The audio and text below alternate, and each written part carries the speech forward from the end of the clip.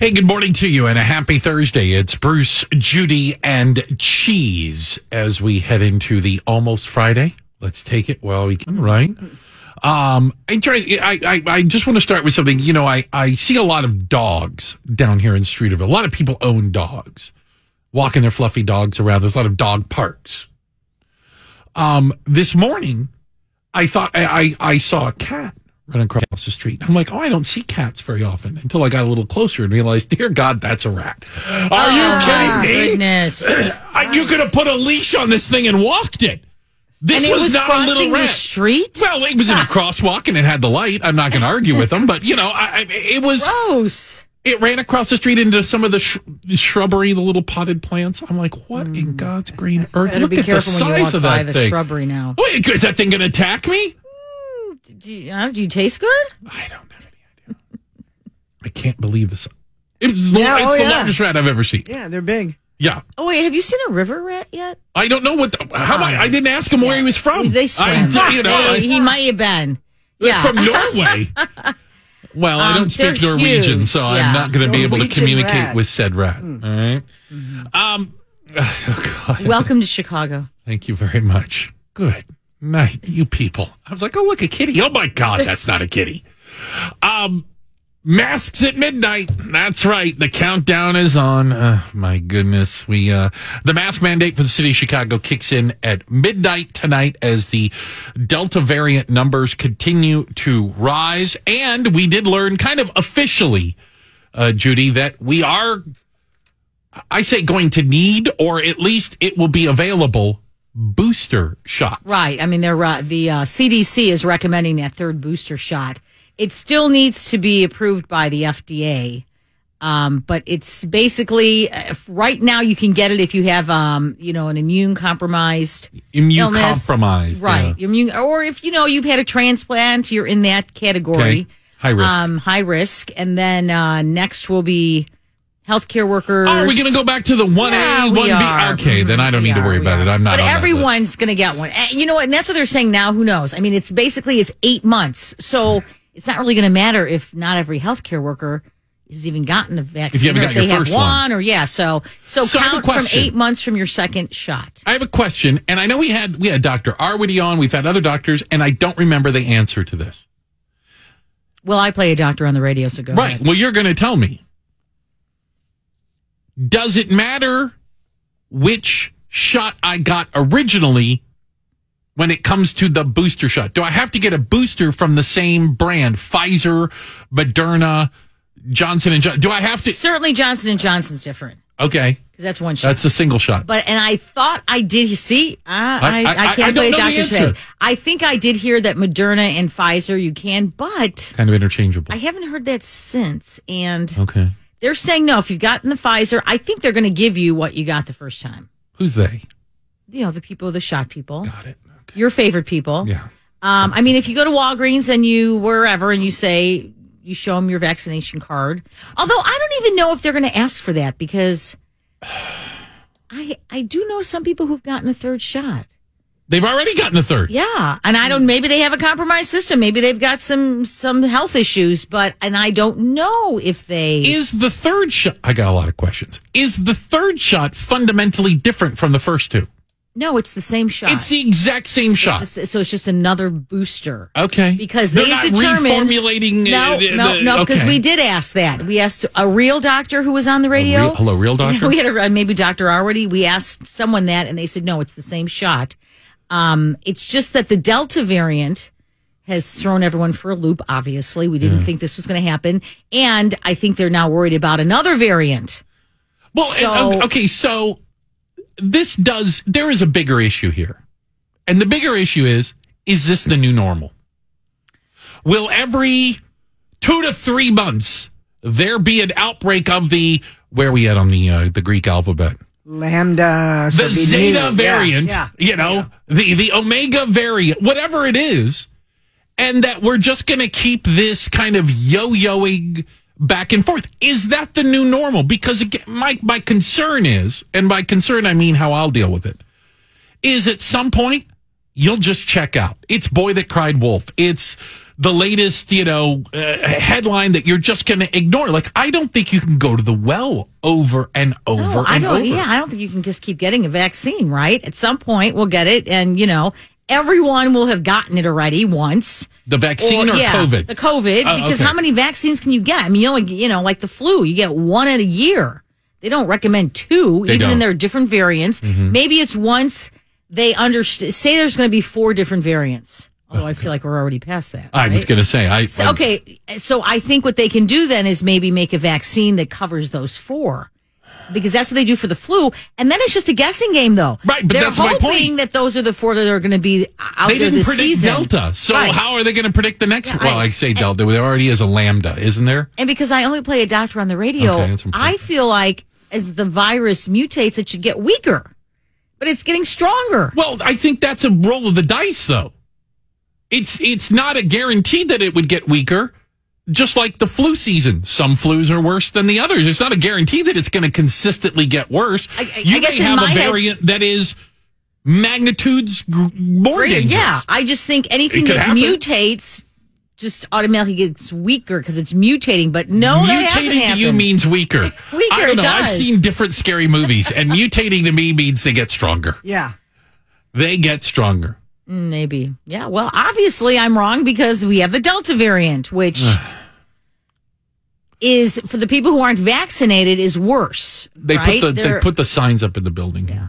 They put the signs back up. The mask. You have to wear your mask. That's funny because in the parking garage it said it recommends.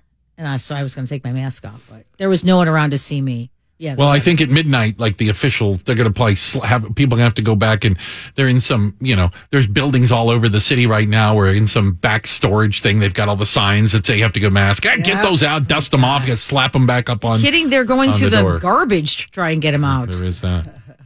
Hey, Craig, calling from Gary. What is your question regarding the booster? Well, my question about the booster and the whole COVID shot thing in general is, who's paying for this? So where's the money coming from? Oh, you are, for sure. Well, you're paying for it with your tax dollars, I guess, is the way to put it, because the shots themselves they are free. And again, hold on to your wallet when someone says free. The government has been paying for the development, the distribution of, et cetera. There is a bit of a gray area, though, that medical providers, shot givers, might charge you to inject you with the shot. Like it's the medicine, the vaccine is free. Like a service charge. But the nurse isn't free. Yeah. Does that make sense? Yeah.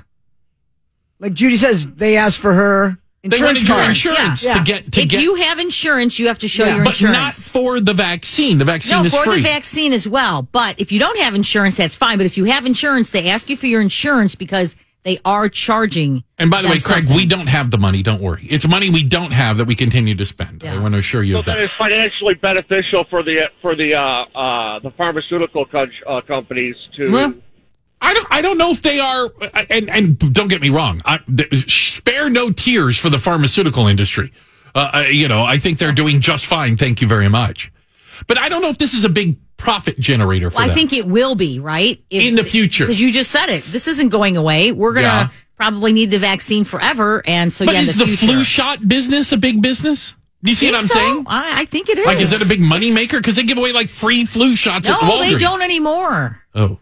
No, they charge your insurance. I pay for my flu shot every year. How much? It's like $100 or something. Whoa, okay. I mean, I don't pay for it. My insurance pays. Right. But that doesn't mean that's what it. Yeah. No, but you're right. We used to get free flu shots. Right. Remember they used to do it like at work. Or we're in a flu shot clinic and, all these things. But we say free, but your company paid for it. Because it was in their best interest for you to have the flu shot. Right. And the argument, I guess, behind government paying for the vaccine is it's in the best interest of the country to not continue to have shutdowns, full hospitals, et cetera, et cetera, et cetera, is the argument. Booster benefits? Of course we will. Yeah. Of course, I can tell you already. Because here, every single time there is another round, there's going to be fewer people that opt in. Just out of laziness, out of a questioning of it, out of, I've made it this far. I mean, the numbers aren't going to go up. No, well, and I feel like you're one of them because I am one of them. The booster is, again, not so much to protect you. Well, it is. It's because you're not going to die. No, but they don't want you to get sick because forever, you're going to sadly. get the unvaccinated sick. Yeah. See how that works? So it's really... And so they're trying not to tell people that because they know enough people They're like me are going to go, right. what do I care? Exactly. Why do I care about that? Yeah, you make this about me, and I might listen to you a little bit more. Yeah, in the background, right? What an interesting career arc Kanye has had. Because I go back in my early days, back when I was cool. Near the end of my hip hop music world was when Kanye was coming onto the scene, and I remember him as a writer for Jay-Z. We wrote some songs for Jay, and then his first song was the one he did when his jaw was wired shut. Does anyone remember? It's called Through the Wire. Through the Wire. He was in a car accident and his jaw was wired shut, and he did his first song. And I'm not making this up. I know. How does it sound? Odd. Okay. Yeah. He's through the wire. Yeah. I mean... Yeah, because his jaw was wired shut. This is exactly why I hate this man. Okay, you hate him. He thinks he can record a song even with his jaw wired shut. Yes. That was his first one. That was the first one. The first one I remember, was Through the Wire. Ridiculous. Yeah. That's ridiculous. I hate him more now. That is an outrage. Oh, yeah, let me have that listening experience. So the listening experience now is coming to Soldier Field. The listening experience being Kanye. Okay, so it's not a concert per se. It is a concert. It's basically you go there with a group of other people and you listen to the album, and Miranda wants to go. So badly. So badly. Wait. He may or he may not. I think he's going to be here. It's his hometown. He's not that much of a... He's an oddball. Yeah, he is, but... He may show up. He's shown up at some of them. He's an artist, though. What are we expecting Wait from a Kanye? second. This again. Yeah, I know, right? Again. Oh, he's going to charge people? Oh, yes. Is it free? Because no, it's free. You can listen to that at home with your group of friends. Can you? Is it the same, you Miranda? can. No, you need to get out and about. COVID's... Well, it's kind of the end of COVID. And This is just a blatant way to make money off of people, and you're not even going to be there. It's ridiculous. I think Everyone needs money. he's a billionaire. He's made a lot of money off people. The money, yeah. That's what he does. Yeah. So it's coming August 26th. Soldier Field is the place. And Kanye. So it's a small venue. Small venue. Intimate. This one is moving on, though, and at a time when others are canceling shows. Garth Brooks. Garth has been out touring, sold out shows, big venues, and he is now canceling tours due to the Delta variant, concerned about packing people into an arena. Well, I know a lot of other concert promoters and venues are requiring kind of, I guess we'll call it the Lala rule, which is proof of vaccination or a negative test in order to enter the facility. But it does get us talking about songs and about music, right? And there are some interesting songs out there. Can we acknowledge that? Of course, there's a list. There's always a list, right? And shout out to this. This is the dumbest songs ever recorded. A list of the dumbest songs ever recorded. And already, I think we have come up with the fact that Judy is upset by it because one of her favorite songs made the dumbest song list. One of my favorite songs is on here. It's ridiculous. Are we going to play it?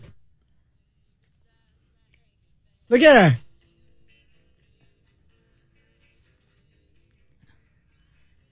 Look at your head bopping because you can't not head bop. Sounds like it should be in a Quentin Tarantino film. Right? It has that that guitar, that twangy guitar. Yeah. It sounds kind of classic. Yeah. Like it's just one of those fun songs. That's a fun song. It is. Okay. I've always loved it. I have the 45. You do not. I feel like You have the 45. I do. It's hanging on my wall. I decorate with hanging records. on your wall. That was a lot in one sentence. What are the odds? I have what I call my radio room, so it's not that odd. Okay. I feel like on the flip side of that is Moni Moni. Come on. The original or the Billy Idol version? That's the original, yeah. Yeah. The Billy Idol version's much better. I think there's a whole nother generation that didn't know that that was originally done by somebody else. Here's my generation. I didn't realize there was a Billy Idol remake. I'm going to have to hear that one. Maybe I did, but... Really? I don't think so. Basically the same thing. Yeah. I was going to say, it's not uniformly different. It's exactly the same. It's a bit different. No. And of course, I only know the original because remember I have the 45, so I would play that in my basement. Is that one hanging on your wall too? Yeah. 45. My favorites are all on my wall. That's interesting in and of itself. That and one Tin Soldier. Martika? I can't believe No, that was just Tin Soldiers. Toy Soldiers. Sorry. Oh, okay. Wow. Okay. One person in the city of Chicago went, did they just mention Martika? Toy Soldiers? What alternate universe am I living in that we are mentioning some of the most obscure, bizarre songs? Yes, the bottom 40 is what this list was of. Well, what is the dumbest song ever? Because it's not Hanky Panky, I can tell you that. I can tell you right now, it's not Hanky Panky. Do you have it queued up, Cheese? But that's only thanks to, what's his name? Dr. Demento? Dr. Demento, yeah, right? How come I knew where you were going? Unbelievable. Because he's the only one who would play that. He would play on the Dr. Demento show, yes. The dumbest songs of all time. Yeah, that is a dumb song. They're coming it's to not take even really me away. A song. That was by 1966, and it was a B-side. What was the A-side? Interesting. I was going to say, interesting tip, Cheese. What was the flip side of They're Coming to Take Me Away? It was the same exact song, but it was played in reverse. Yeah. Is that so you could hear the satanic messages? Oh, yeah. Do you remember when they were doing that? When they were playing songs backwards, looking for satanic messages in songs? Like the White Album? Yeah. Okay, so there was a pastor, I remember, that was doing it, and he would show up on television and do interviews. And I'm not kidding you, okay? I'm not this funny. He said that if you played the theme to Mr. Ed, the TV show Mr. Ed about the talking horse, if you played the theme to Mr. Ed backwards, you heard satanic messages. And my first thought was, how many songs do you have to go through and listen to backwards before you get to the theme to Mr. Ed? That can't be at the top of the... You've gone through every rock record ever recorded, right? Yeah, that's crazy. I'm down to TV theme songs from the 60s? Good grief. Maybe he got a tip. Someone's like, have you listened to the theme song from Mr. Ed? A horse is a horse. Yes. Satan is here. Yeah, it goes like this. A horse is a horse, of course, unless it's a horse of Satan, of course. Okay, I heard it that time. I actually heard it. We didn't need to play it backwards. That one I picked up on. Hey, still time for our criminal of the day, all right? Got to give a shout out to Stephen James Jordan, who may have set some sort of record using his newfound Twitter account. Allegedly, Jordan joined Twitter on Sunday and immediately took to the platform, firing off 186 tweets in 3 hours, many of which threatened violence.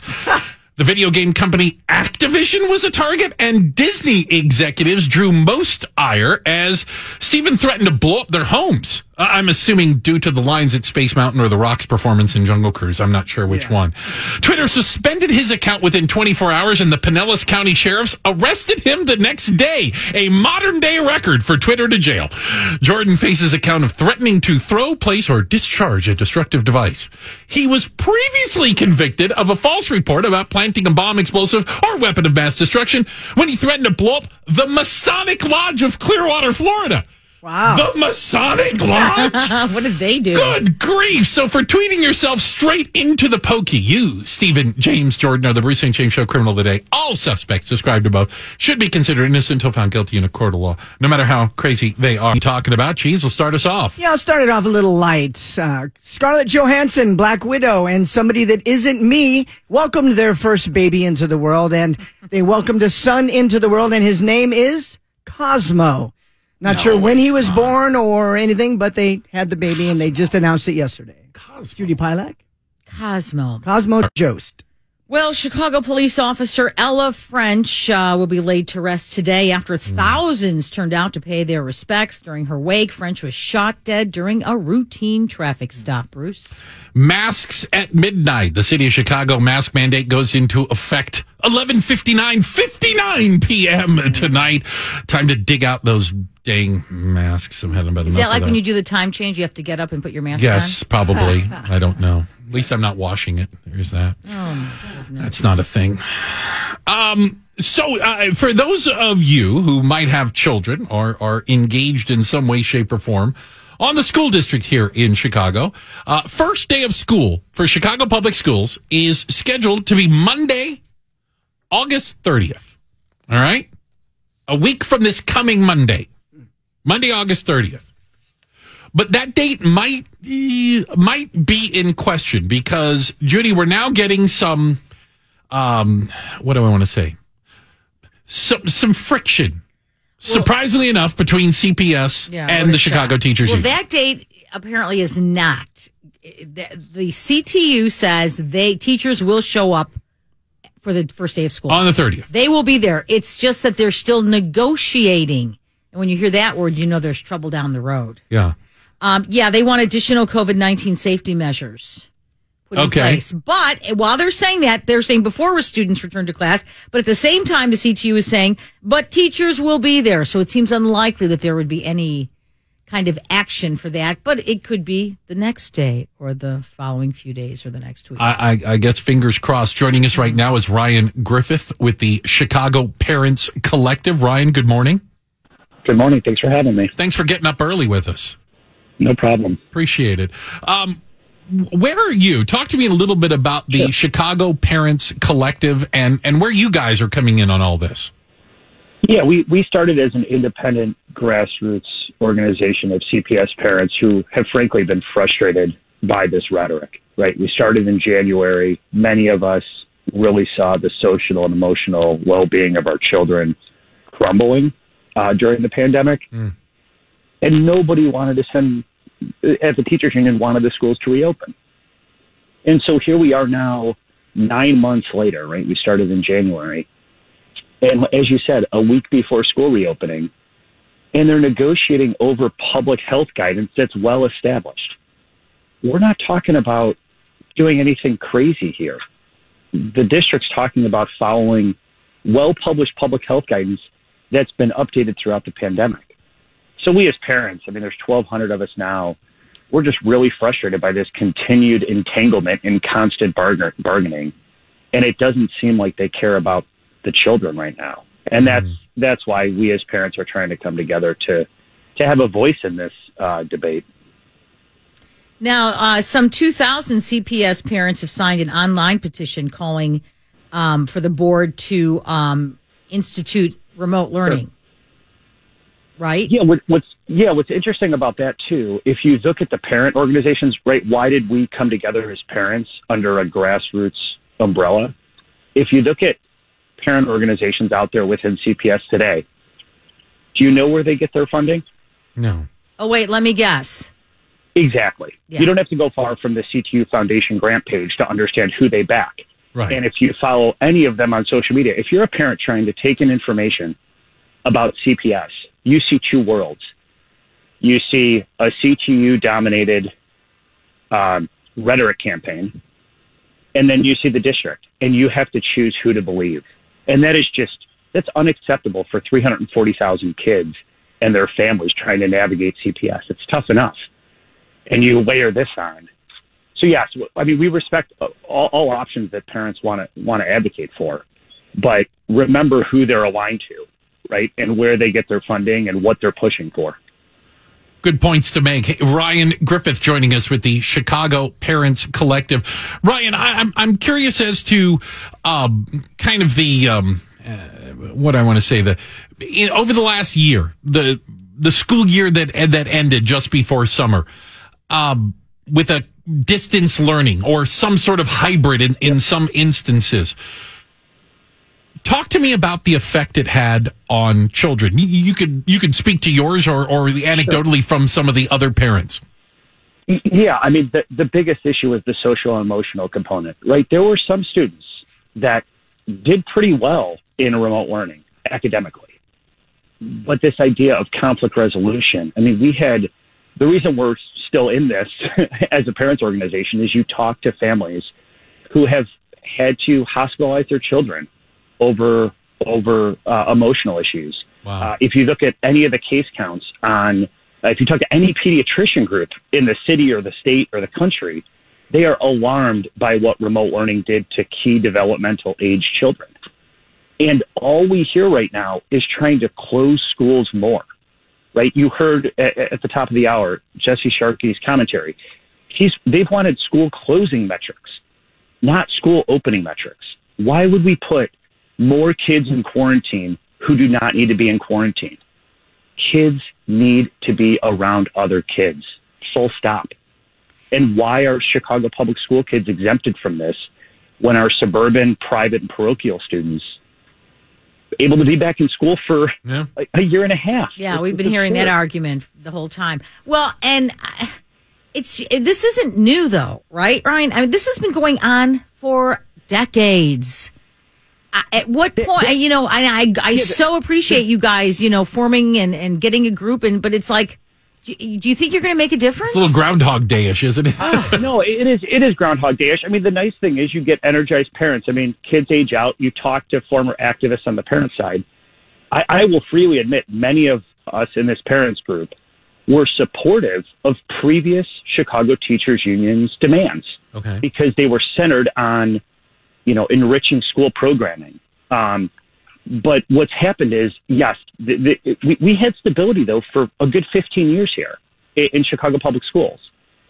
It's been this recent turn of events where you have just constant bargaining over things that don't impact teachers or students. And so we're trying to step up and say, enough politics of this. We can agree on a lot of issues between parents, teachers, and the district, but not these issues. Right. So come back to reality here. And again, Ryan Griffiths with the Chicago Parents Collective as CPS and CTU continue to arm wrestle over the reopening of schools, some of the different points of contention. Do the teachers hear you? Do the teachers hear that message where you say, listen, we've been on your side. We fought for things. We supported you, but you've gone too far. Are they getting that message, or are they in a different world? It's hard to delineate between rank and file teachers. Frankly, it'd be nice to be around our school communities again, right? We're talking about healing as communities here in Chicago over as we get through this pandemic. We can't get together in our school community with our teachers because we haven't been in school full time since March of 2020. And so we're looking forward to engaging eye to eye with our teachers, right? Seeing them at parent-teacher conferences, having these open conversations of what we can do together. So we hope that teachers are hearing us. We do think that many teachers just want to take care of their kids. Yeah, I was going to say, is it different when you engage with teachers rather than engaging with the CTU? Yeah, I mean, we got to just call it what it is right now. This is political power plays, and you're catching teachers and students and families in the middle. And that's just not right? And so we need to... Well, the kids suffer. Saying, from the start, we just need to come together as a community and see eye to eye on many things and talk openly. Right now, one side has a huge megaphone. So we really appreciate folks like you and others in the media, hearing from parents who have a different perspective, because we're drowned out at this point in time. Ryan, we wish you the best of luck. We know what's best for the kids. You know what's best for your children as well. And we wish you and all of the Chicago Parents Collective the best. Thank you for your time this morning. Thank you. He's Ryan Griffith with the Chicago Parents Collective. Again, feeling like they don't even have a voice in this, as CPS and CTU throw mud at one another across a conference room table. The parents representing the kids don't have a seat at this. They're left out of this debate, and they're the ones that ultimately will suffer or benefit depending on decisions that are made. And sometimes I even feel like that with the teachers, that they don't even have the union leadership and teachers, they fall in line every time, but you don't know what you do. Right? If you vote for it, you get what you deserve in that sense. It's going to be an awesome Thursday again, although a little bit sticky. I'm not going to lie. You know, when you can taste the air, I say, that's when I notice it. Hazy too. Yeah. It's a little hazy today. Yeah. Or foggy. I couldn't figure out what that was exactly. I can't really see the lake. Usually I can see the lake right there. Our view of the lake from high atop. I know, the right? NBC Tower, and by high atop, I mean the 6th floor. Yeah. Where we can kind of see you right know what? through That's there. as high as I like to go. Well, there is that. Still would hurt to fall from here. I know that much. Halloween is not just around the corner. I'm going to throw it out there. There's other things that are happening well before then, but apparently not according to you guys. Why? Home Depot, the place where nobody actually works, says it sold out of all of its Halloween products almost immediately after putting them out in the aisles on the shelves in August. It was just like a little, teaser. Let's drop some Halloween items and see how it goes. And boom, everything gone. Yes. They think, and they're saying that they believe there's a lot of, this kind of gets into, we've heard this before. There's what is it? Not revenge, but people want to go travel. People want to get out. They want to do things. And after last year, when Halloween was decidedly different, right? Wasn't the Halloween most people remember. Are people rip-roaring ready to go for a throwdown 2021 Halloween? No, but last year, Home Depot had its most successful Halloween ever. Last year, people went crazy, and they're going to still go crazy. That's the point. Yeah, but we didn't even have trick-or-treating. Yeah. Doesn't matter. You don't need trick-or-treaters to decorate. It's not about trick-or-treaters. We have lost all sense of what Halloween really is. It's like Christmas. It's now like, look at my house. You think your house is? Look at my house. Yeah. Oh, the neighborhood I lived in, more houses decorated for Halloween than did for Christmas. Oh, yeah. Really? It's like a thing now, right? Yeah, it's and crazy. then the thing is, like me. Satan is more popular than... All right. I don't do that Halloween. I do the good Halloween. But then Witches and warlocks. I keep up a lot of stuff, too, because it's then fall, right? If you have... What do you mean? You keep up your stalks, Halloween directions? Corn stalks, hay, bales of hay. You can then keep that Just up. leave them outside. Well, you can keep it up. It's like, it's a fall decoration. Your Okay. mom's... Yeah, so now I've joined the two so I can leave some up. Here's the thing. Here's the thing. I'm looking at you with shocked look on my face. Well, let me just start by saying I'm a Halloween expert, okay? Let's just Halloween expert. I think I mentioned a couple days ago when we did a segment, I was born on All Saints Day, which is the day after Halloween. I was born literally right after Halloween. All right. And believe me, just a couple, if I could have just pushed out a little bit earlier. I would have been a Halloween baby. Oh, that would have just been it. I think maybe that's why I love Halloween too, because since my birthday was the next day. It kicks off your birthday. Well, and don't think that my parents didn't put those two together. You know what? We got all these kids around the house anyway on Halloween. We'll just have Judy's birthday then. So it was always that day anyway. They melded the two together. Yes, but I don't ever buy Halloween decorations. What do you mean? I make all mine. You make I buy some stuff, but I generally don't. I'm not the one who buys the big skeleton. I guess that was the big 12-foot skeleton sold out at the Home Depot. That was the big thing last year. Yeah, the big skeleton. So I don't do that. I have a front porch. It's like a craft show for you. Yes. Yes, it is, Bruce. I go to the dollar store and I buy 20 witches hats. And then I hang all the witch hats on my front porch. Okay. There it is. Boom. Boom. Boom. Nailed witch it. hat drop. Yeah, I was going to say, that's still buying witches' hats. I know. But I said I do buy some stuff. Yeah. Yeah. But, You didn't make the witches' hat. I'll do a massive spider web made out of yarn. Out of yarn. Yeah. And the black yarn I buy, when it's on sale at Goodwill. I did not. Man. I don't Well, have she's one in the of back those churning spinners. butter. Also, what is a what but kind at of least I don't go buy the huge kind of a hoedown are we spider having web over there? that would I know cost- I'm always more afraid of a crocheted skeleton than a real one. So I get what she's saying. I'm more afraid of it because the crocheted one means somebody actually put time and work into building a skeleton as opposed to this one just exists. I'm still amazed that Home Depot managed to sell anything with the fact that they have no employees.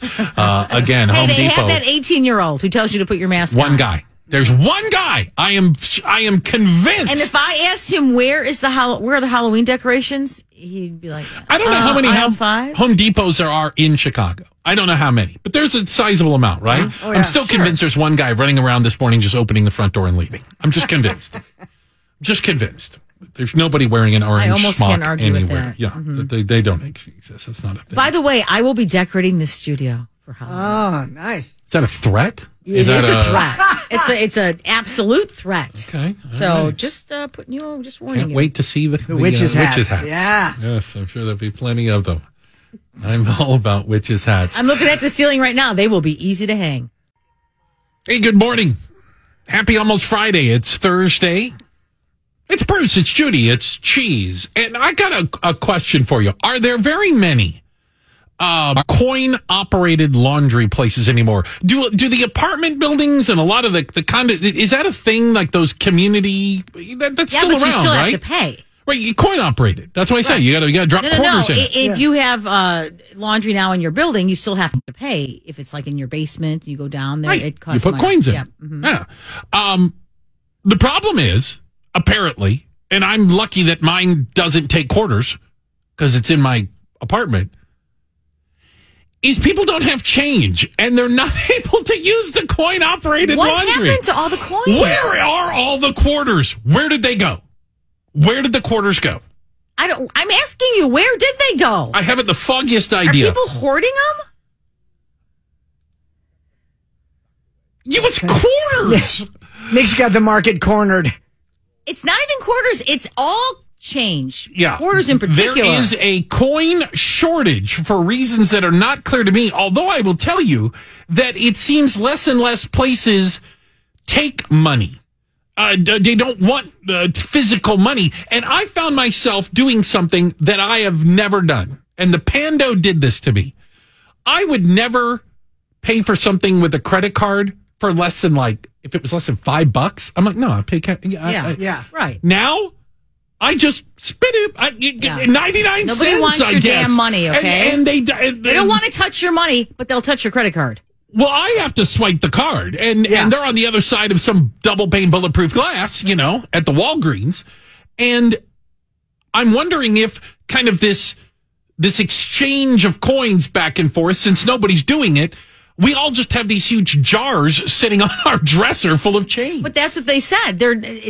Coins stopped circulating during the pandemic, so there's fewer. So that's why we have a coin shortage. But my point is, but there's still the same amount of coins out there, right? It's not the coins didn't disappear. People didn't throw away their coins. No, they didn't dump them in Lake Michigan. That's it. Throw all the coins in the lake. And what if you know how they have those machines at the bank? Every time I go to the bank, because I go to the bank sometimes, there's someone there, but there's someone there putting all their coins in that machine.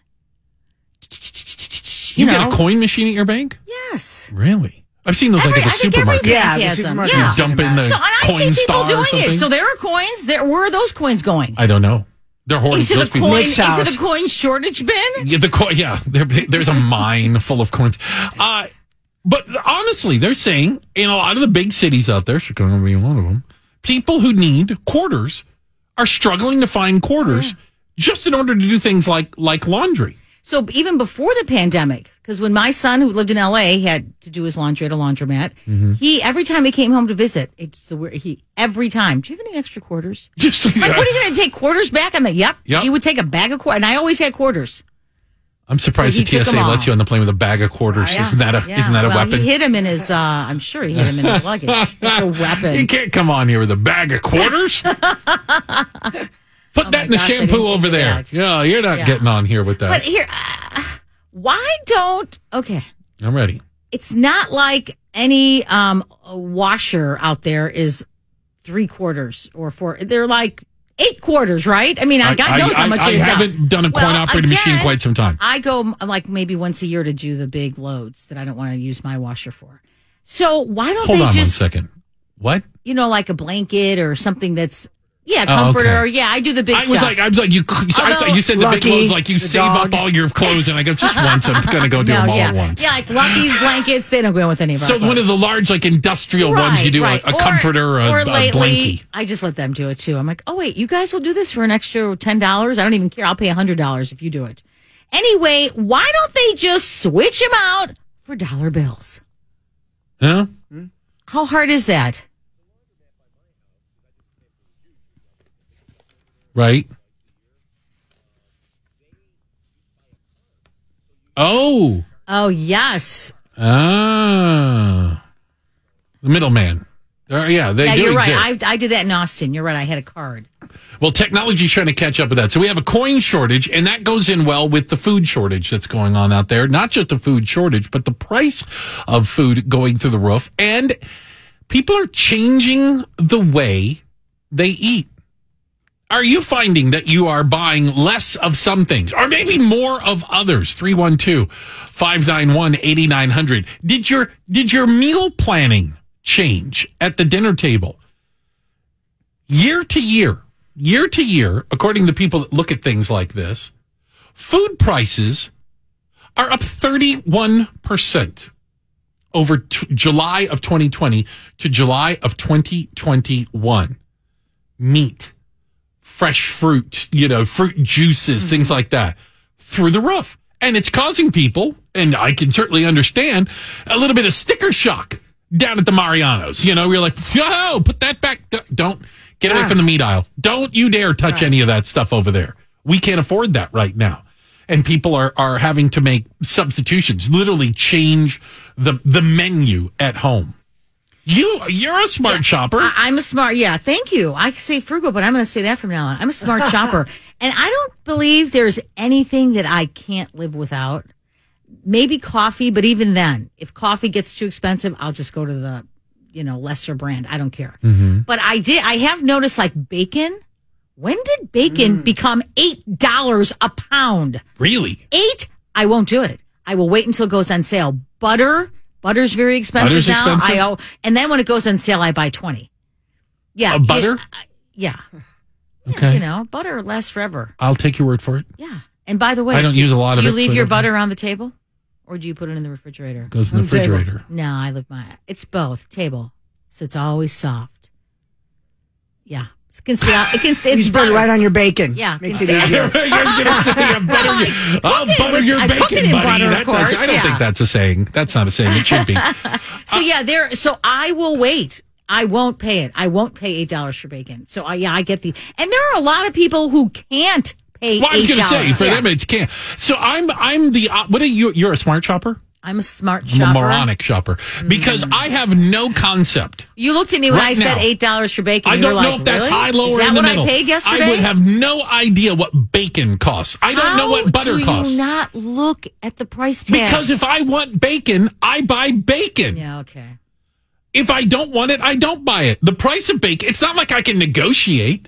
Do you know what I'm saying? It's not like I always say, they go, that'll be $8 a pound. It's not like I'll give you $6 and not a nickel more. Yeah. It's not like it's a debate. It is what it is. It's not a debate. But unlike you, I say absolutely not. See, I will not deny myself things like bacon. Yeah, especially bacon. But see, I don't cook a lot. Don't get me wrong. So I don't shop a lot. But I can't be the only person that I don't have the concept of what a gallon of milk costs. I honestly not sure because I don't buy gallons of milk very often. And so when I do, or if I'm going to go buy bacon, well, what do you the price think is what the price. What do you think a gallon of milk costs? Gallon of milk, 99 cents. $1.99. Wow. Okay, Mr. 1950s. It's just white water. I won't pay again, Nick. You have a little limit. I think it starts to get up to $3. Now I'm like, $3 for a gallon of milk. It's usually around $2. You can get it for $2.50 at Aldi if you're lucky. Yeah, I stopped drinking milk. I was told I shouldn't do that, but I do get like coffee creamer. And by the way, whatever the coffee creamer is, I'm not going to do without coffee creamer. Do you see what I'm saying? Yeah. Like I need a little bit because I don't really like coffee. So, I like coffee inspired drinks. So I have to pour some flavoring in it, and whatever that costs is what it costs. I'm not going to just go, well, I'm drinking my coffee black because coffee creamer went out. To be a smart shopper, so when that cream, you're right, I love that cream too, that vanilla. Oh, but when delicious. when it's at $5 now, when it used to be $2, I then go, oh, this Kroger brand looks okay to me, and I try that brand. Okay. And if it's not good, I'll go back. Yeah, I mean, I won't deny myself generally, but $8 for bacon, no. No. I was today years old when I learned that bacon's $8 a pound. Yeah, I did not know that. Oh, yeah. Pop is so expensive. Yeah. Well, no wonder you guys are doing without bacon. You have to have beer money. Oh, yeah. I understand now. Bacon or Bush. Why you have to do that. A case of Bush in the cart. Yep. Happy Thursday to you. It's Bruce, it's Judy, it's Cheese. Do you have assigned seating at the dinner table? 312-591-8900. The reason I say that is probably a lot of you do. I'm probably more interested in hearing from people that, we just kind of random. Everybody gets in and sits down today because you'd be the crazy people, right? Because we're finding out that more and more people basically have an assigned spot in their house. Oh, and the dinner Dad's table. got his chair. Yeah, it's a matter of if you eat at the dinner table every night, I think, then for sure people sit in the same spot. If you're more irregular, maybe not. And if you have company, everything changes. It all goes out the window. Yeah. There's a whole different seating chart. And when they sit in my seat, what about the living room? In the living room, you usually get a couch. You maybe have a chair involved. One of them's dad's chair. Where do the kids sit? Right? There's like this. Oh, yeah. It's like assigned seating. Yeah, absolutely. It's like you're on an airplane. No, you're on the window. Get over here. Your aisle, you sit in the middle. Youngest kid. Mm-hmm. Deal with it. Right here. Don't touch your brother. Don't touch your brother. It's one of those things where we don't realize we do it. It's until somebody points it out or until the routine gets upset.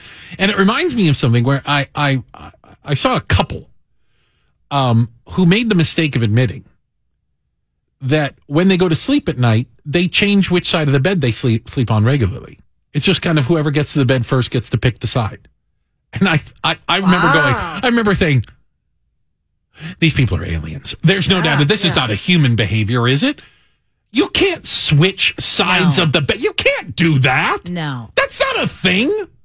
Although, because when when I'm not in my own bed, at a hotel, whatever, or something, I always sleep farthest from the door.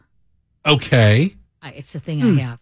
All right. So, you think that the bad guy will take him longer to get to you. Exactly. Got it. Okay. That's why we say safety. You know, it makes you closer to the window. Where they also come to the windows, by the way. I'm just going to throw it out there. Doors, yeah. But that's I just mentally, I don't even think about it. I just always take the bed that's away. But in your house, same thing?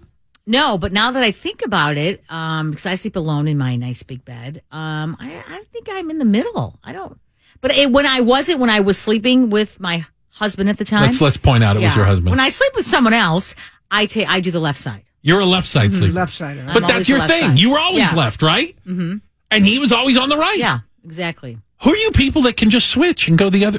I've been divorced for 6 years now. Got it. And I've been sleeping I have a king size bed. Got it. I sleep on still sleep on your side, right? Left side, little tiny, the little slice of you're not that big. You have a king size bed, for God's sake. Yeah, I have no idea why. Seriously. Yeah.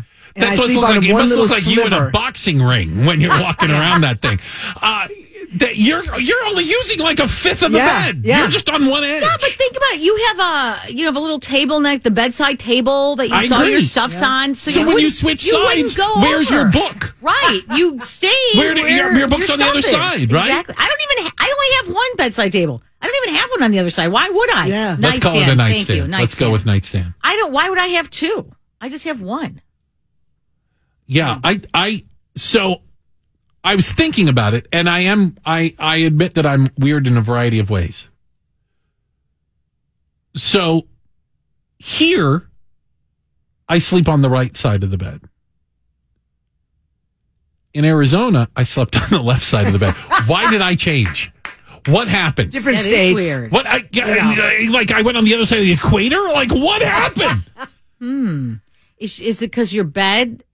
I don't think it is a different way. No, I mean, what am I? Well, like I got to wish face you would north start or something? sleeping on the left side because, according to a new survey, if you sleep on the left side of the bed, Okay. you wake up happier and in a better mood. Really? Oh, yeah. Just think about what it would be like if you were on the right side of the bed. Maybe we're not grading on the proper curve. Those who sleep on the left side of the bed wake up happier and better equipped for dealing with the stresses and pressures of daily life. How is that even a thing? Those sleeping on the right are likely to be grumpier and have a far more negative outlook. How does the side of the bed have to? Because it must have something that. I don't know. I don't get that in the slightest. I don't get how the side of the bed you choose. Now, some people get to choose. Other people have it chosen for them, right? Oh, no, this is my side of the bed. Right, exactly. Right? Well, once that's established, you get used to it pretty quick. Yeah. Again, I can't get past the people who just every other day. Visitors who come to my house and sit in my. It's like I walk in the living room and they're sitting in my chair. Your chair. What are you going to do? Tell me to get up? I make the dog get up, of course. No, I go. Exactly right. My chair. I go to the other chair and sit there until they leave and stew. Yeah. And give them the evil eye while they're sitting in your chair. No, I generally say, "How do you like that chair? Pretty comfortable, huh?" Ouch. Oh, here, let me move my little personal pillow so you can sit down on my chair. Wow. You've really got a setup. I just let him sit there and I go move somewhere. I don't want to make him feel bad. So growing up, my dad had a chair.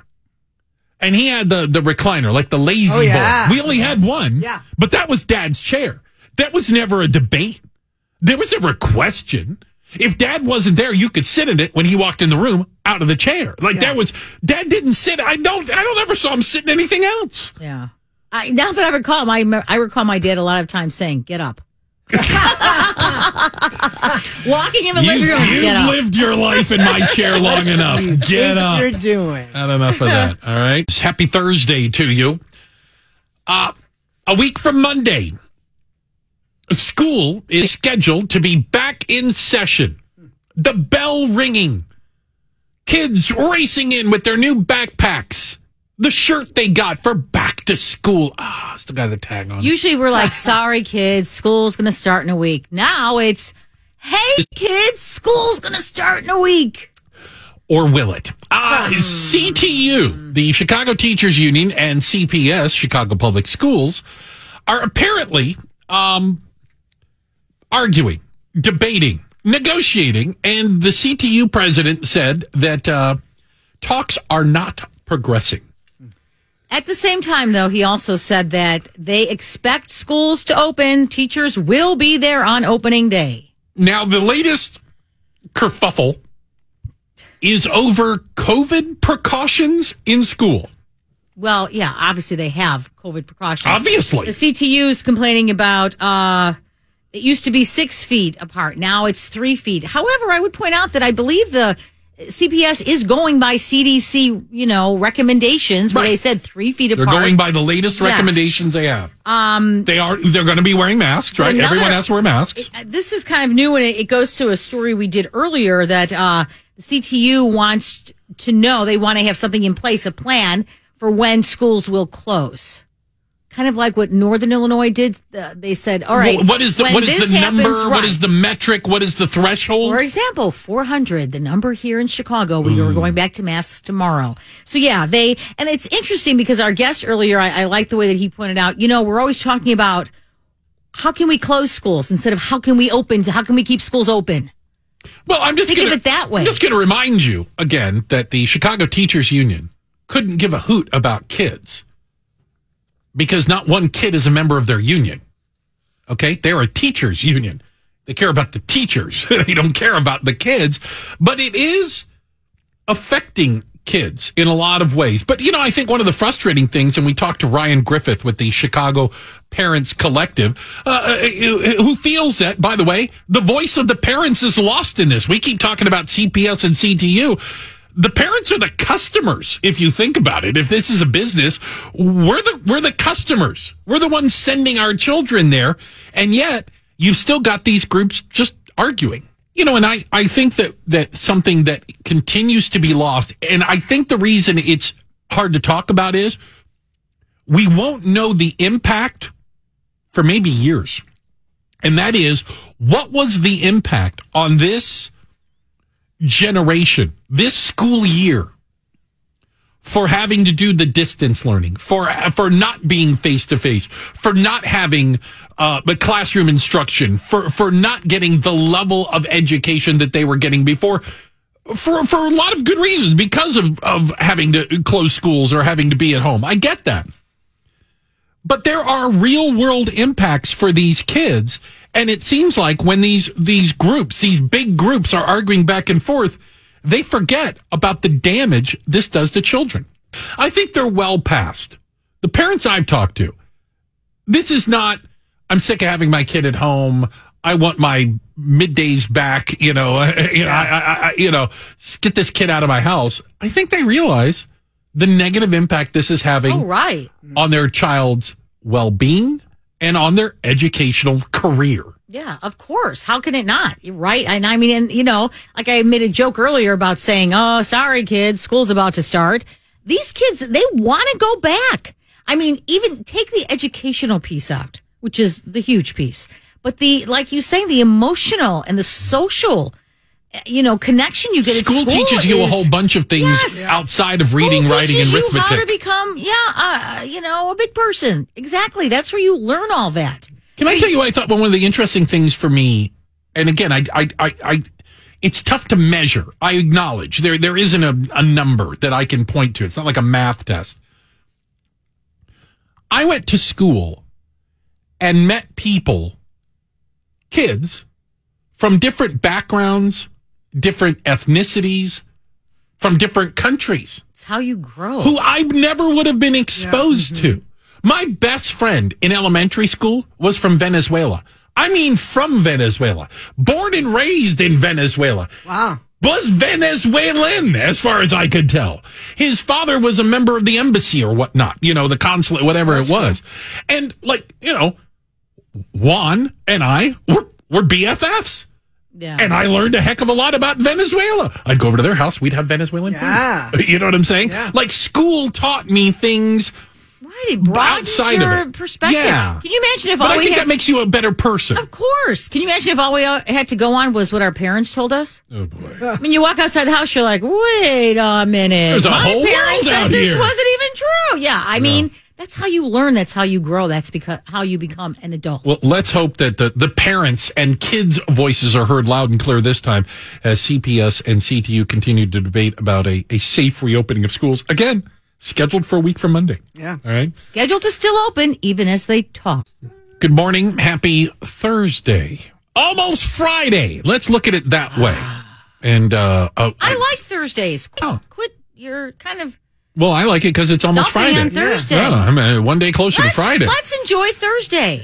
Tomorrow you will have the Blue Angels doing their practicing. Now that'll be cool. Followed by Blue Angel shows Saturday and Sunday right in the middle of the day. So that's noon to 1 along the lakefront. Those will be the sonic booms you hear, the screeching of amazing, amazing aircraft.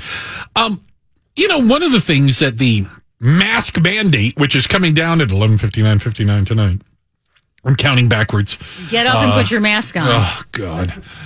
Is the impact it's going to have on the hospitality industry, the restaurant industry, I think about. Because I will admit that I don't think it has been very fair. And I feel it's sympathy. And that's not an emotion I have a ton of. But I have sympathy for the restaurants out there who are being put in the position, once again, of being the mask police, of having to tell patrons, you need to put your mask on. You get up from your table to go to the bathroom or whatever, whatever the rules are. Basically, unless you're eating, you're supposed to be wearing a mask. And they are put in the position of being the one to, quote unquote, be the bad guy. And I think that's a difficult position for them to be in. That's not what they open their business to do, right? That's not the world that they're in. Joining us right now is Sam Toya. He's the president and CEO of the Illinois Restaurant Association. You have my sympathy, sir. Thank you, Bruce. happy Friday Eve. Yes.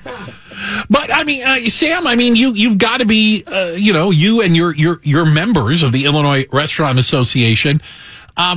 This has got to be a cause of concern, right? Yeah. Well, the mask requirements aren't ideal by no means. But restaurants are very happy we're still to be able to stay open and safely serve our customers. We're very happy we didn't have to, yes, right, we have to become the mask police, but at least we don't have to do what they're doing in New York, Los Angeles, San Francisco, and even Philadelphia, where they're requiring that you have to have your vaccine card to get into a restaurant. I'd rather be the mask police than the vaccination police. So, yeah, because that's a whole different level, is what you're saying, Sam. I mean, it's one thing to card somebody at a bar, but how would you guys be set up to check everyone's vaccination status if it got to that point? That would be really, really rough, and it would be really rough on the small business operator, the small restaurants. You know, the bigger restaurants, they have more staff. They might be able to do it. But our smaller restaurants, like in Little Village or Chatham or Jefferson Park or Rogers Park, would have a huge problem trying to enforce being the vaccine card police. So again, the mask requirements they're not ideal, but restaurants would still be able to stay open and not, require the vaccine card. But Sam, aren't you getting a little bit worried, because it seems like Chicago has been kind of following New York and LA? So are you hearing anything that might be something that will happen in the future? Again, we have a lot of communication going on with the mayor and her team. Communication is a key to success. But at this point, we ask that all your listeners to please get vaccinated if they haven't gotten vaccinated. That's really what we're pushing out here. The number one concern of all restaurant owners, operators, is safety of their team members and guests. Mm-hmm. So that's why we encourage everyone to get the vaccine if they haven't gotten vaccinated yet. He's Sam Toya, President, CEO of the Illinois Restaurant Association. And, one of the concerns is, and I know you have the numbers, what was the number? How many restaurants did we lose during the pandemic? We lost, the National Restaurant Association predicted what's all said and done to be, close to 20% of the restaurants we will lose here in the state of Illinois, which would be over 5,000 restaurants. Yeah, and my concern is, moving forward, hearing about masks, hoping it ends at masks, hoping it ends there, hoping the numbers go back down and we get back to some semblance of normal. I got to believe there's a lot of other restaurants out there that are still just hanging on by a thread. Oh, absolutely. Even during good times, Bruce, 95 to 97 cents of every dollar that comes into a restaurant goes out for labor costs, goes out for fixed costs, goes out for product costs, and that's during good times. So it's a business that are very tight margins. So yes, a lot of restaurants are hanging on by a thread right now. Wow. Sam, you mentioned everyone should get out there and get a vaccine. Are you aware of the rate among restaurant workers? I mean, sometimes we hear that rate is kind of high of workers who aren't vaccinated in the restaurant industry.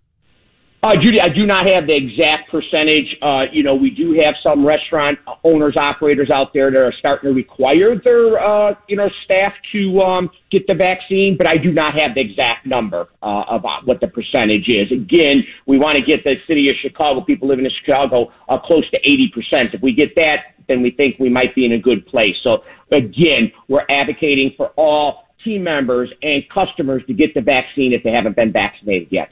Something I've noticed is almost every restaurant I go to, the staff has been masked up this entire time.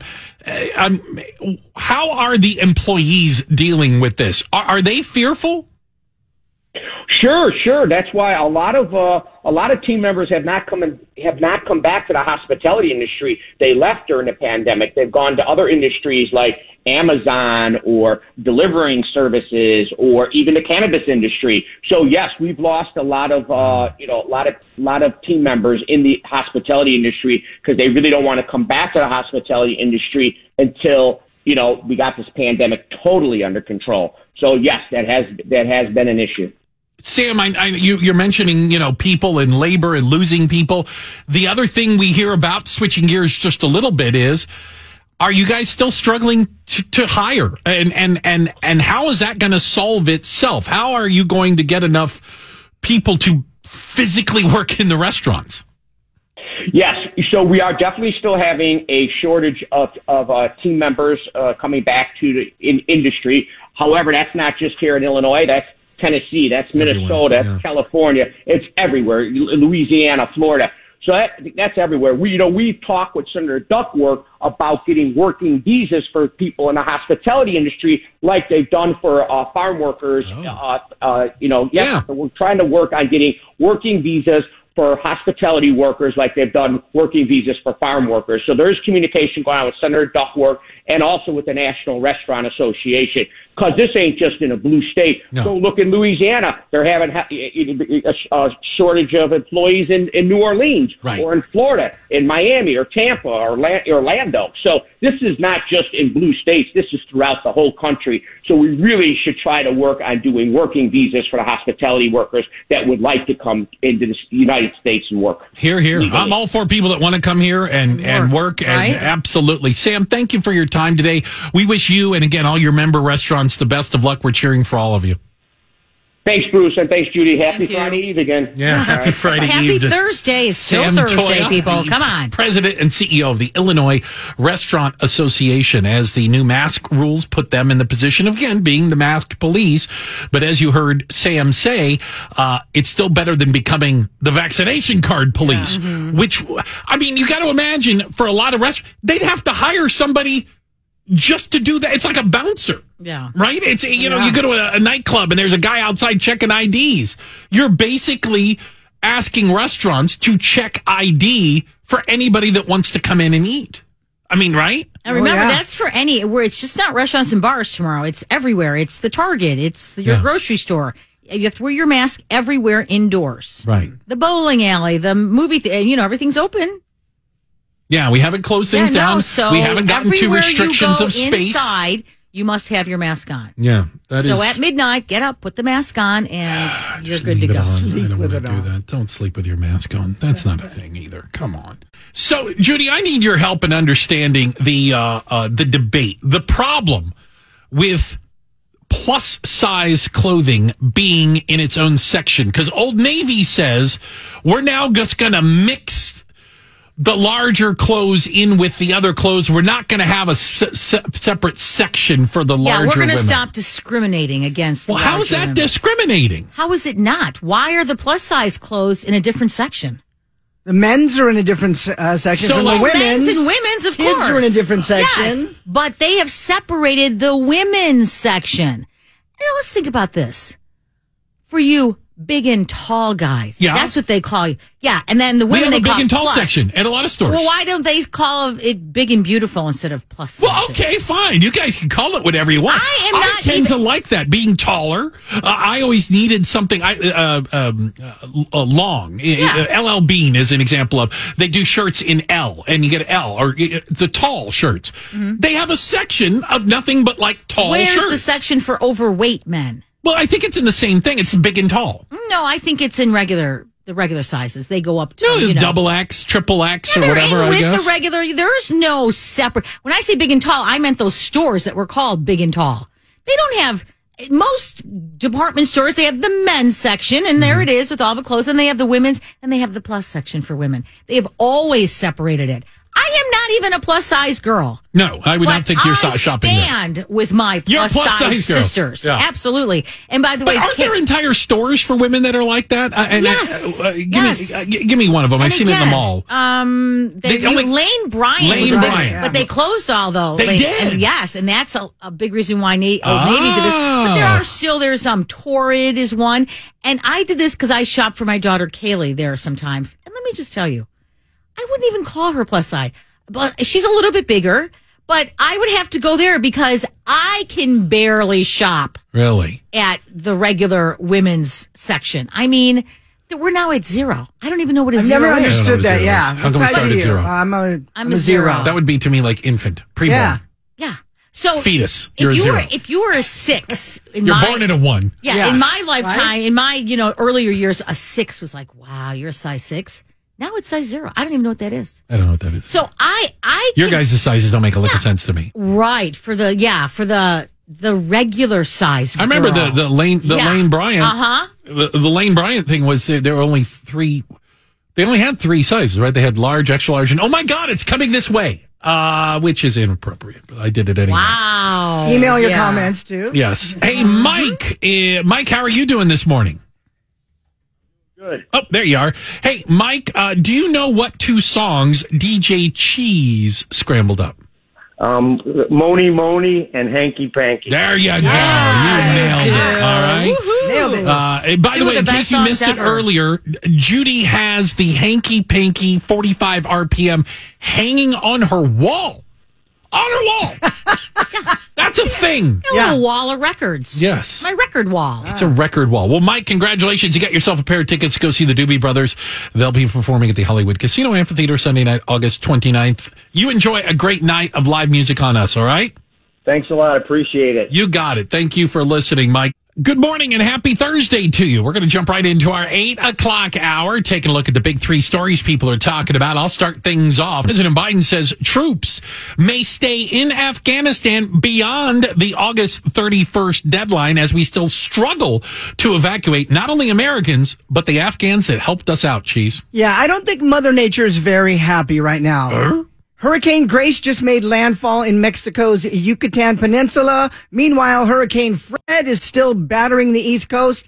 A big earthquake in Haiti and another tropical storm on the way to Haiti. So Mother Nature not too happy right now, along with the whole West Coast on it's fire. On fire. Right. Yeah. Say, don't forget those fires. Something's going on. Mother Nature not happy. Judy?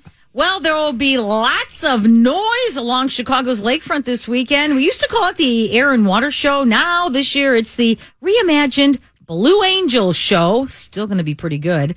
It's this weekend on the lakefront from noon to 1 p.m. All right. There's been talk about, and if you are a renter or if you're a landlord, you've been paying attention to this eviction moratorium. Over a year now, there has been a legal block stopping landlords from kicking people out for non-payment of rent, of non-payment of mortgage, using COVID as the rationale. And while I think a lot of people could argue there was a need for this maybe early on, it strikes me that more and more people are at least coming around to the idea, well, this has got to end eventually, right? Like, you can't just say people get to live rent-free forever, do you? I mean, somebody owns that. Joining us right now to talk about it, I already forgot how to pronounce it. Del Villar. Clara Del Villar, Director of Senior Initiatives at Freedom Works Foundation. Good morning to you, Clara. Good morning, Bruce. So I'm count me as one that is frustrated. And like I said, I think I could acknowledge and understand a need early on for an eviction moratorium, but we just keep pushing it and pushing it and pushing it. I've started to, what about the landlords? Where are they supposed to go for relief? Well said, Bruce. It turns out that actually the Supreme Court was asking that very question when they ruled that without clear and specific congressional authorization via new legislation, it was actually against the law for the moratorium to continue without due process. That landlords have every right to their property, to their own property. The COVID pandemic last year initiated this process. President Trump did get the ball rolling on this because a lot of people were thrown out of work, tens of millions of people. But Bruce, right now we have 10 million open jobs. Yeah. There are job possibilities, and there are abilities to earn rent, to earn income to pay your rent. Because what a lot of people forget is that the rent doesn't go away. It just accumulates and accumulates. So there's no question that the rent's accumulating. Landlords are getting the raw end of the deal, and they've come out in force to oppose continued extension of the moratorium. And, to make matters worse, there is this pile of money that has been targeted for this very thing. Right? Assistance? And, assistance. So the renter has to apply for it, and then the landlord has to do something, but it's for the landlords. But for some reason, either they're not applying for it or I don't know. Do you know, Clara, what's the holdup with all this money? That's, again, a very good point. That the only as of last week, only 10% of the rental assistance money had been distributed across the country. And a lot of the blockage is the incompetence of state and local officials distributing the money. It's really that simple. That some areas operated better than others, but it's been a slow train moving down the tracks in terms of getting the money distributed. Again, that happens often with these emergency subsidies that take place. It's always done relatively inefficiently. We have 48 million rental housing units in the United States, and essentially getting funds distributed can be a cumbersome and very awkward process. But there's no question landlords are getting the raw end of the deal, and it's unlikely that this will continue. CDC is not a legal authority to really supplement due process. I certainly don't argue that. Clara DeVillar is Director of Senior Initiatives at Freedom Works Foundation about the eviction moratorium. Where do we stand on it? It seems like at this point I have no idea when it's actually going to end. It seems like there's been an extension over and over and over. Is there a new date on the calendar? Well, again, the Supreme Court made it very clear that this process was illegal. However, New York, every state is different, Bruce. So New York is still moving forward with the eviction ban. And from what I understand, again, every state is different, but it looks like it will not continue past October. So we'll see how this shakes out. Everyone seems to be writing their own legal process here as far as this issue is concerned. And when the ban does end, what do you think will happen then? Landlords get all their money? Chaos. It's going to be chaos. It's as you mentioned, these poor landlords, many of them are mom and pop operations. People use these small units to supplement their Social Security income. So it's not as if every landlord is a huge commercial real estate billionaire here. We have a lot of people across the country that are suffering because, remember, insurance still has to be paid. Maintenance of these little buildings has to be paid. So the landlords are incurring expenses every day, and they're not getting the income they deserve from their units. Clara, I think that's an important point that you make, because I think there is a bit of a shoulder shrug or an eye roll when we talk about landlords, because people think, well, it's just a bunch of fat cats. It's a bunch of really rich guys who own these huge apartment buildings. And again, I think not just anecdotally, but I know that's not the truth when we talk about landlords. A lot of them, it's a second property. It's their parents' home that they rent out, and they're not getting rich off of it. They're paying the bills. They're supplementing their income. In the Chicago region, there are 3.3 million housing units. And so you basically have people that, again, use this as a supplemental income potential. And so, and it takes a lot of work, and it takes a lot of aggravation, in a sense, to really deal with all these, is because these units, there's a lot of regulation involved. So for the most part, what's puzzling during this period of time, Bruce, is, again, there are employment possibilities. You can work remotely from home. There is a shortage of workers. So income-generating possibilities are there. You can get a job. You should be able to pay your rent. And, again, that rent is going to be accumulating. So it's not as if this has been eliminated, the rental obligation. It's simply been postponed. Clara, do you know what percent of people who can pay their rent aren't? Ooh. Who are taking advantage of the system. Right. That's a very good question. And so far, the numbers on this have been very, very hazy from what we can tell. New York has been holding firm on the eviction moratorium because they pointed to the fact that, of course, New York started, when the COVID hit here, a lot of these areas in Queens, Brooklyn, et cetera, were the hardest hit. So people really couldn't even leave the house in these areas. Right. So it's really not clear. But again, at this stage of the game, in 2021, the summer of 2021, late summer, it's not clear that the job possibilities, getting out of the house, is as dangerous as it was, say, 1 year ago. Clara, really appreciate your time today. Thank you very much. Much appreciated. Well, take care. Thank you so much. She is the Director of Senior Initiatives at Freedom Works, Clara DeVolar, and really appreciate her taking a look at that, because I think there's a lot of misconceptions maybe that go along with this. And the idea that when the eviction moratorium is over, the way I've read it, and again, it does vary state by state, but your landlord will be able to demand the full unpaid amount, not just this month's rent. You don't just get to start up and go, okay, now I'll start paying. If you haven't paid rent in 8 months, 9 months, a year, whatever that number is, you owe that as a lump sum. I'm going to go out on a limb. None of those people have that lump sum sitting around. Yeah, that's why they're going to be evicted. And then what? And there is money. It's sitting Maybe there. That's even the scary part, it's right? terrible. It's just awful. This whole thing is a mess. Soldier Field is the place. August 26th. Football stadium. Yeah. Kanye West will be holding a listening party, Judy. Why do I think you're not excited about this? First of all, will he even be there? He wants people to go there and listen to his music. Yeah, he might show up, or he might make an appearance or wave from somewhere. Or he might not. He might not. In LA, he just stood there. Go? There was a thing in Los Angeles. I know Miranda, I think, saw the video of him in Los Angeles, where he just kind of stood there during the playing of the music. In the middle of a white square, a little square, and he's standing in it. And he's in a red puffer jacket, red pants, red shoes. All available at the Gap. I'm sorry. Is he Baby now? Gap. Yeah. Is he now a performance artist?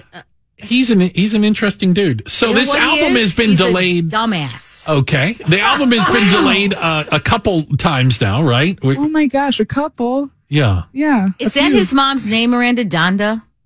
I'm not too sure.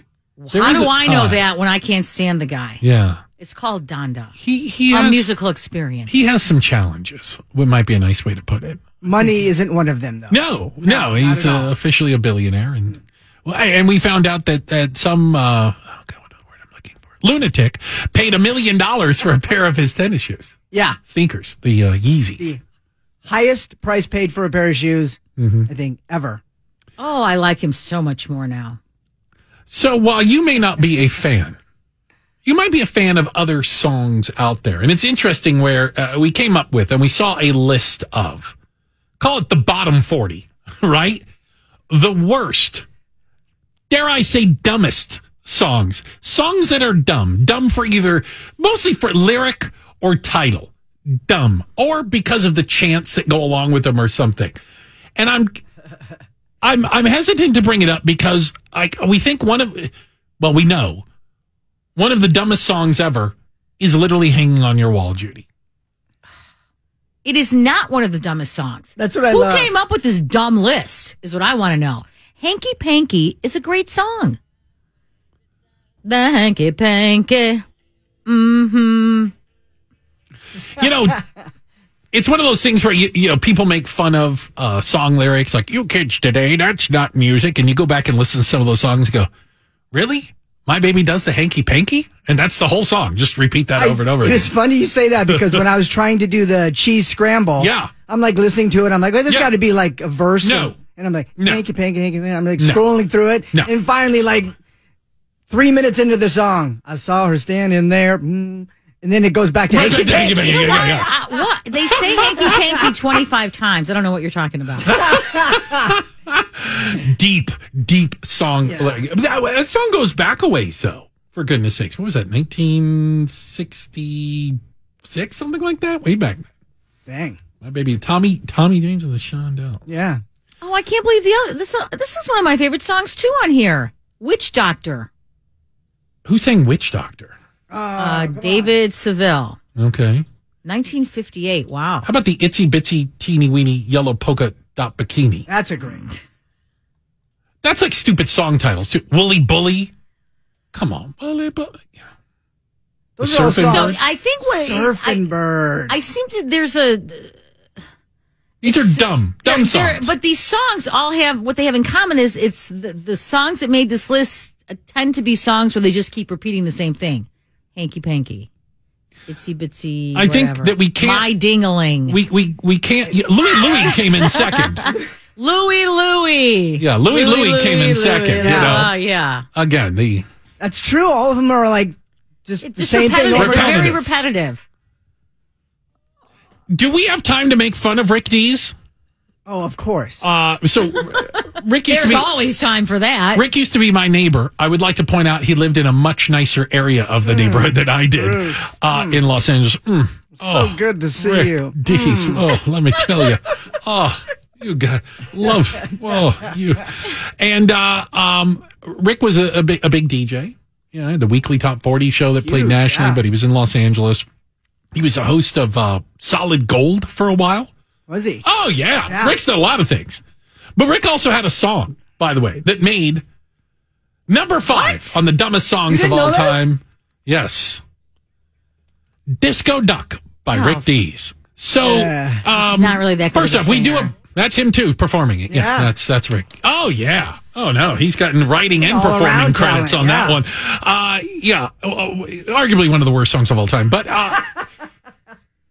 hey, you know what? Nextstar just hired him.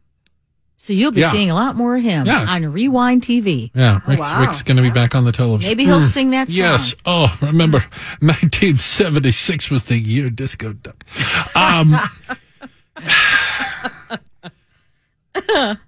We appreciate that you chose to listen to us today. And we apologize that we played Disco Duck by Rick Dees. And because I feel like we've lowered the expectation for what this show is all about by doing that. Maybe do a little bit more hanky-panky just to end it. Bring the hanky-panky back on the other side. That should not be on this list. Hey, good morning. It's Bruce. It's Judy. It's Cheese. You know, a lot of the discussions that we have here in Chicago center around, or you could make an argument, rooted in a younger generation growing up. A younger generation growing up, certainly with some different values and possibly some different challenges that you and I grew up with, and making bad decisions. Not all of them, but some of them. Headed down a wrong path. You know, we've talked to a variety of different people. We've had Pastor Brooks on talking about the work he's doing in the community. We've had Alderman Lopez, who is highly critical of the members of his community who are out committing these crimes. Once more police, once more detective work in there. And joining us right now is Dr. Robert Renteria, the chairman of the From the Barrio Foundation. Doctor, good morning. Good morning. Good morning. It is awesome to have you on, and you are quite accomplished, and it's our pleasure to have you. But, you know, teeing it up like that, I want you to help me understand a little bit about what you're doing, especially in the Latino community, to get through to the youth, to steer them down a right path. Talk to me a little bit about your work. Well, as you know, we have children, teenagers, and adults alike walking around lost in a culture of darkness, and I decided to do something about it. So 14 years ago, we launched our first book of a trilogy called From the Barrio to the Boardroom in English and Spanish, and then a graphic novel in English and Spanish, and then an activity coloring book. We then went on to work with CPS teachers and principals to develop an academic-based curriculum that addresses what's called social emotional learning, helping kids with the critical thinking skills and to bridge that educational gap. From there, we went on to develop a faith-inspired curriculum to get kids in the Bible study to lead them to Christ so our kids could see the promised land. So over the course of the last 14 years, I've invested in our children's future just north of $400,000, an academic-based, faith-based curriculum that resonates with the youth and promotes student achievement. Wow. Yeah, one of the things that I know we've heard people say is it's one thing to say to the kids, you have to give this up or put down the gun. But what are you going to pick up instead? And it seems that's exactly what you're trying to do. Absolutely. We're looking to exchange the Barrio books for all the guns, knives, drugs, needles, booze, and cigarettes by having collaborative partners who want to be part of the solution to help deliver a program at no cost, mind you, to all CPS schools, to all social service agencies, probation, police, youth detention centers, jails, prisons, and all mental health agencies. Wow. So, Robert, were you one of those kids? I must say that I was making a lot of bad choices as a kid, and I was looking for love in all the wrong places, which is part of the problem with these children here. And I came from a dysfunctional family like many of these kids, so we need people to step up and become their mentors, right? A lot of these kids don't have a father. Father's either dead or in prison, and it's a vicious cycle of repetitiveness of following their uncles and their cousins into gangs. But yes, to your question, I was involved in that kind of a lifestyle.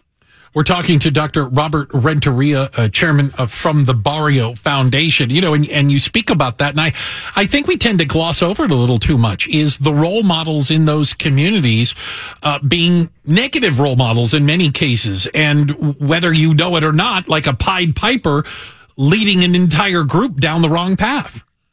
Look, the fact of the matter is that if we really want to fix this problem, we can. Rather than scream into a microphone, what's happening here is, if we fix the problem, people lose their jobs.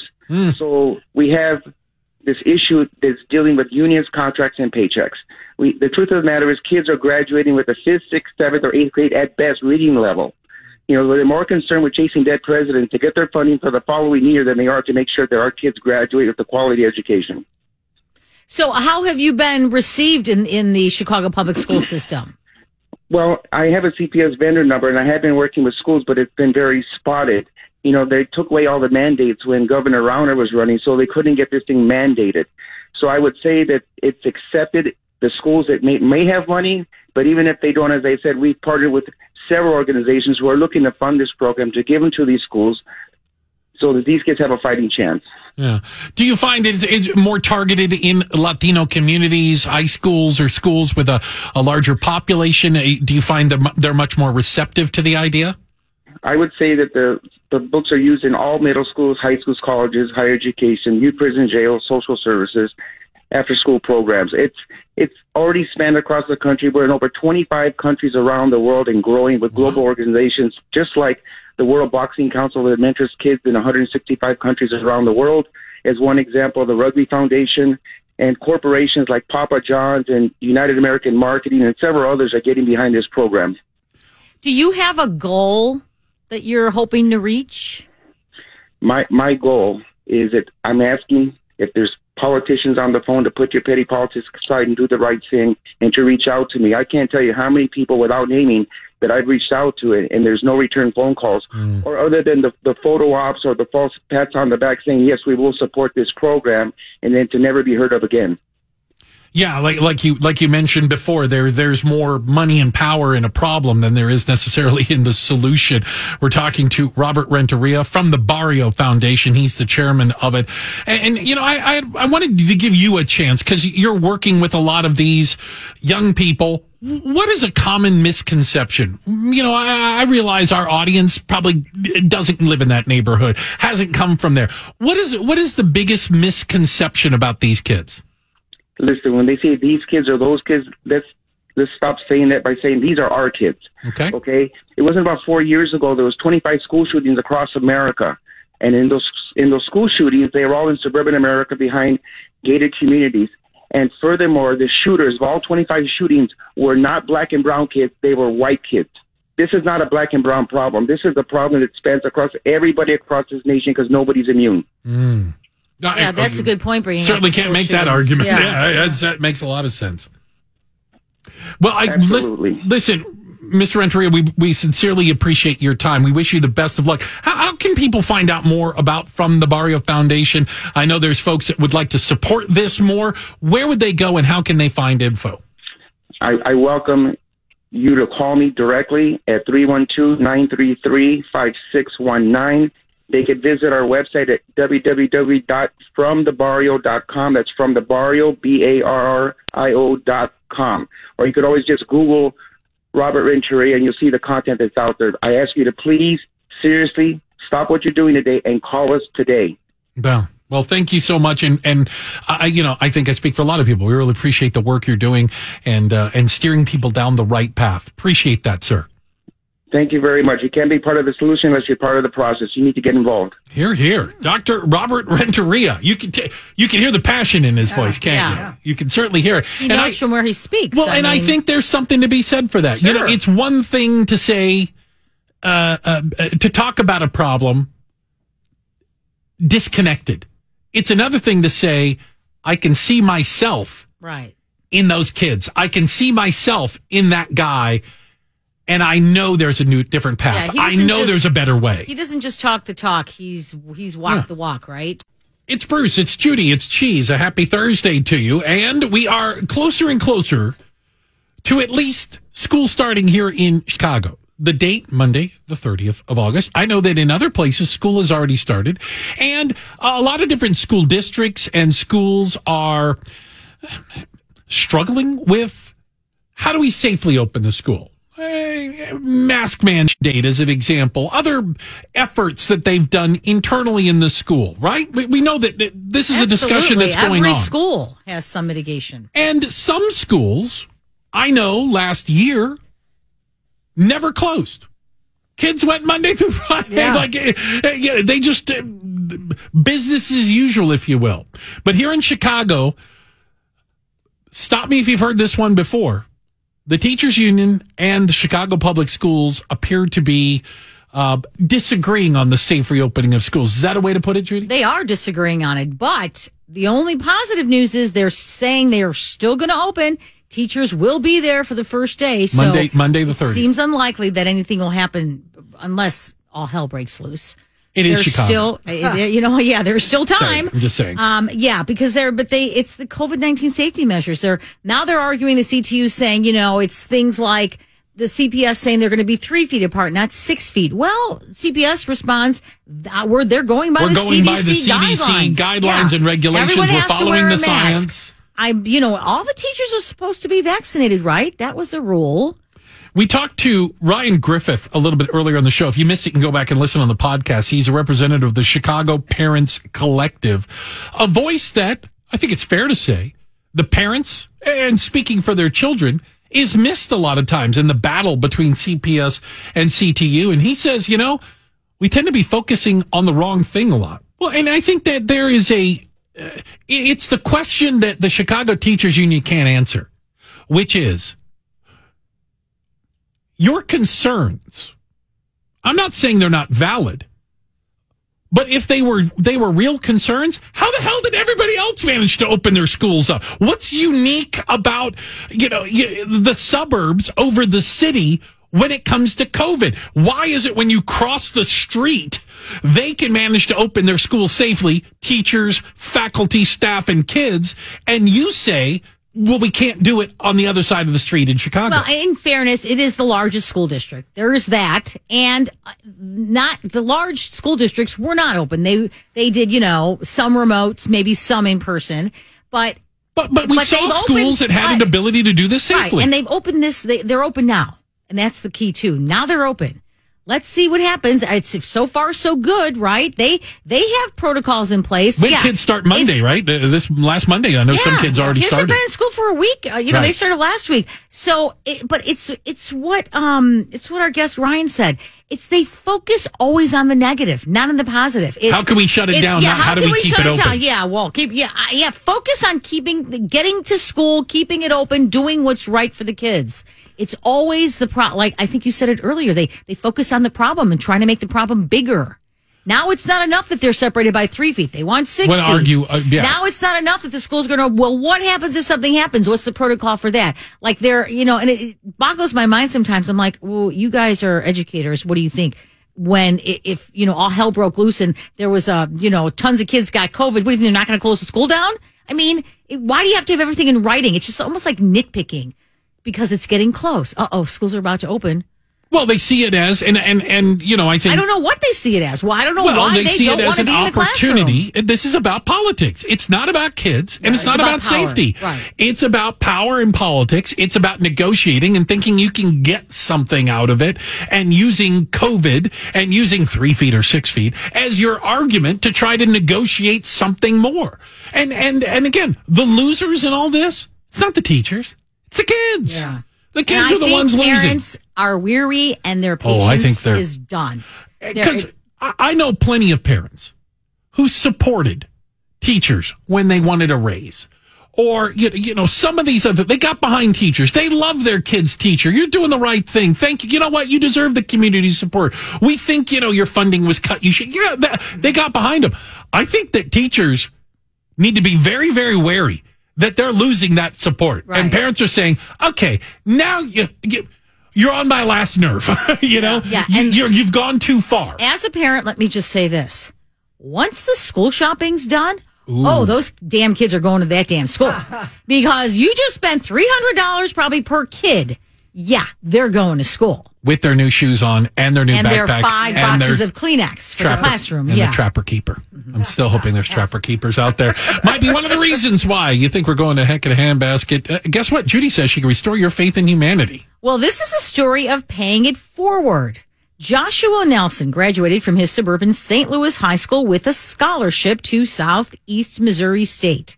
Now, the 18-year-old wasn't satisfied, though, with having his own tuition paid for in his pursuit in the school's pre-optometry program. He wants to award the $1,000 he had already saved for school to another college-bound teen, and he's hoping his grant will motivate others to add on to it. He says he really thought it was important to give back to his community, which helped him raise the $1,000.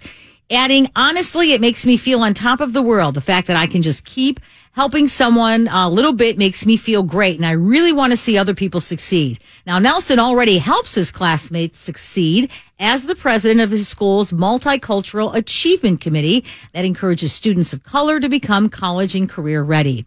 So he's getting help from parents and teachers to review applications for his special scholarship with the hope that some donors will help that $1,000 multiply. Hey, anyone who wants to help can visit his website, Joshua Nelson Scholarship in Action. Outstanding. Thank you for restoring our faith in humanity. Judy and I also thank, MG and the posse over there at Mission Control. They press all the buttons and make things happen. Appreciate their work. Also, our infant producer Miranda on the other side of the double pane bulletproof glass doing her job over there. DJ Cheese working the 1s and 2s all show. Thank you, sir. And Nick Gale, he'll putting it together for you right now. The latest news, traffic, weather, all the information you need to get your day started right. Nick Gale delivers it for you, and it's all coming up next right here on 890 WLS.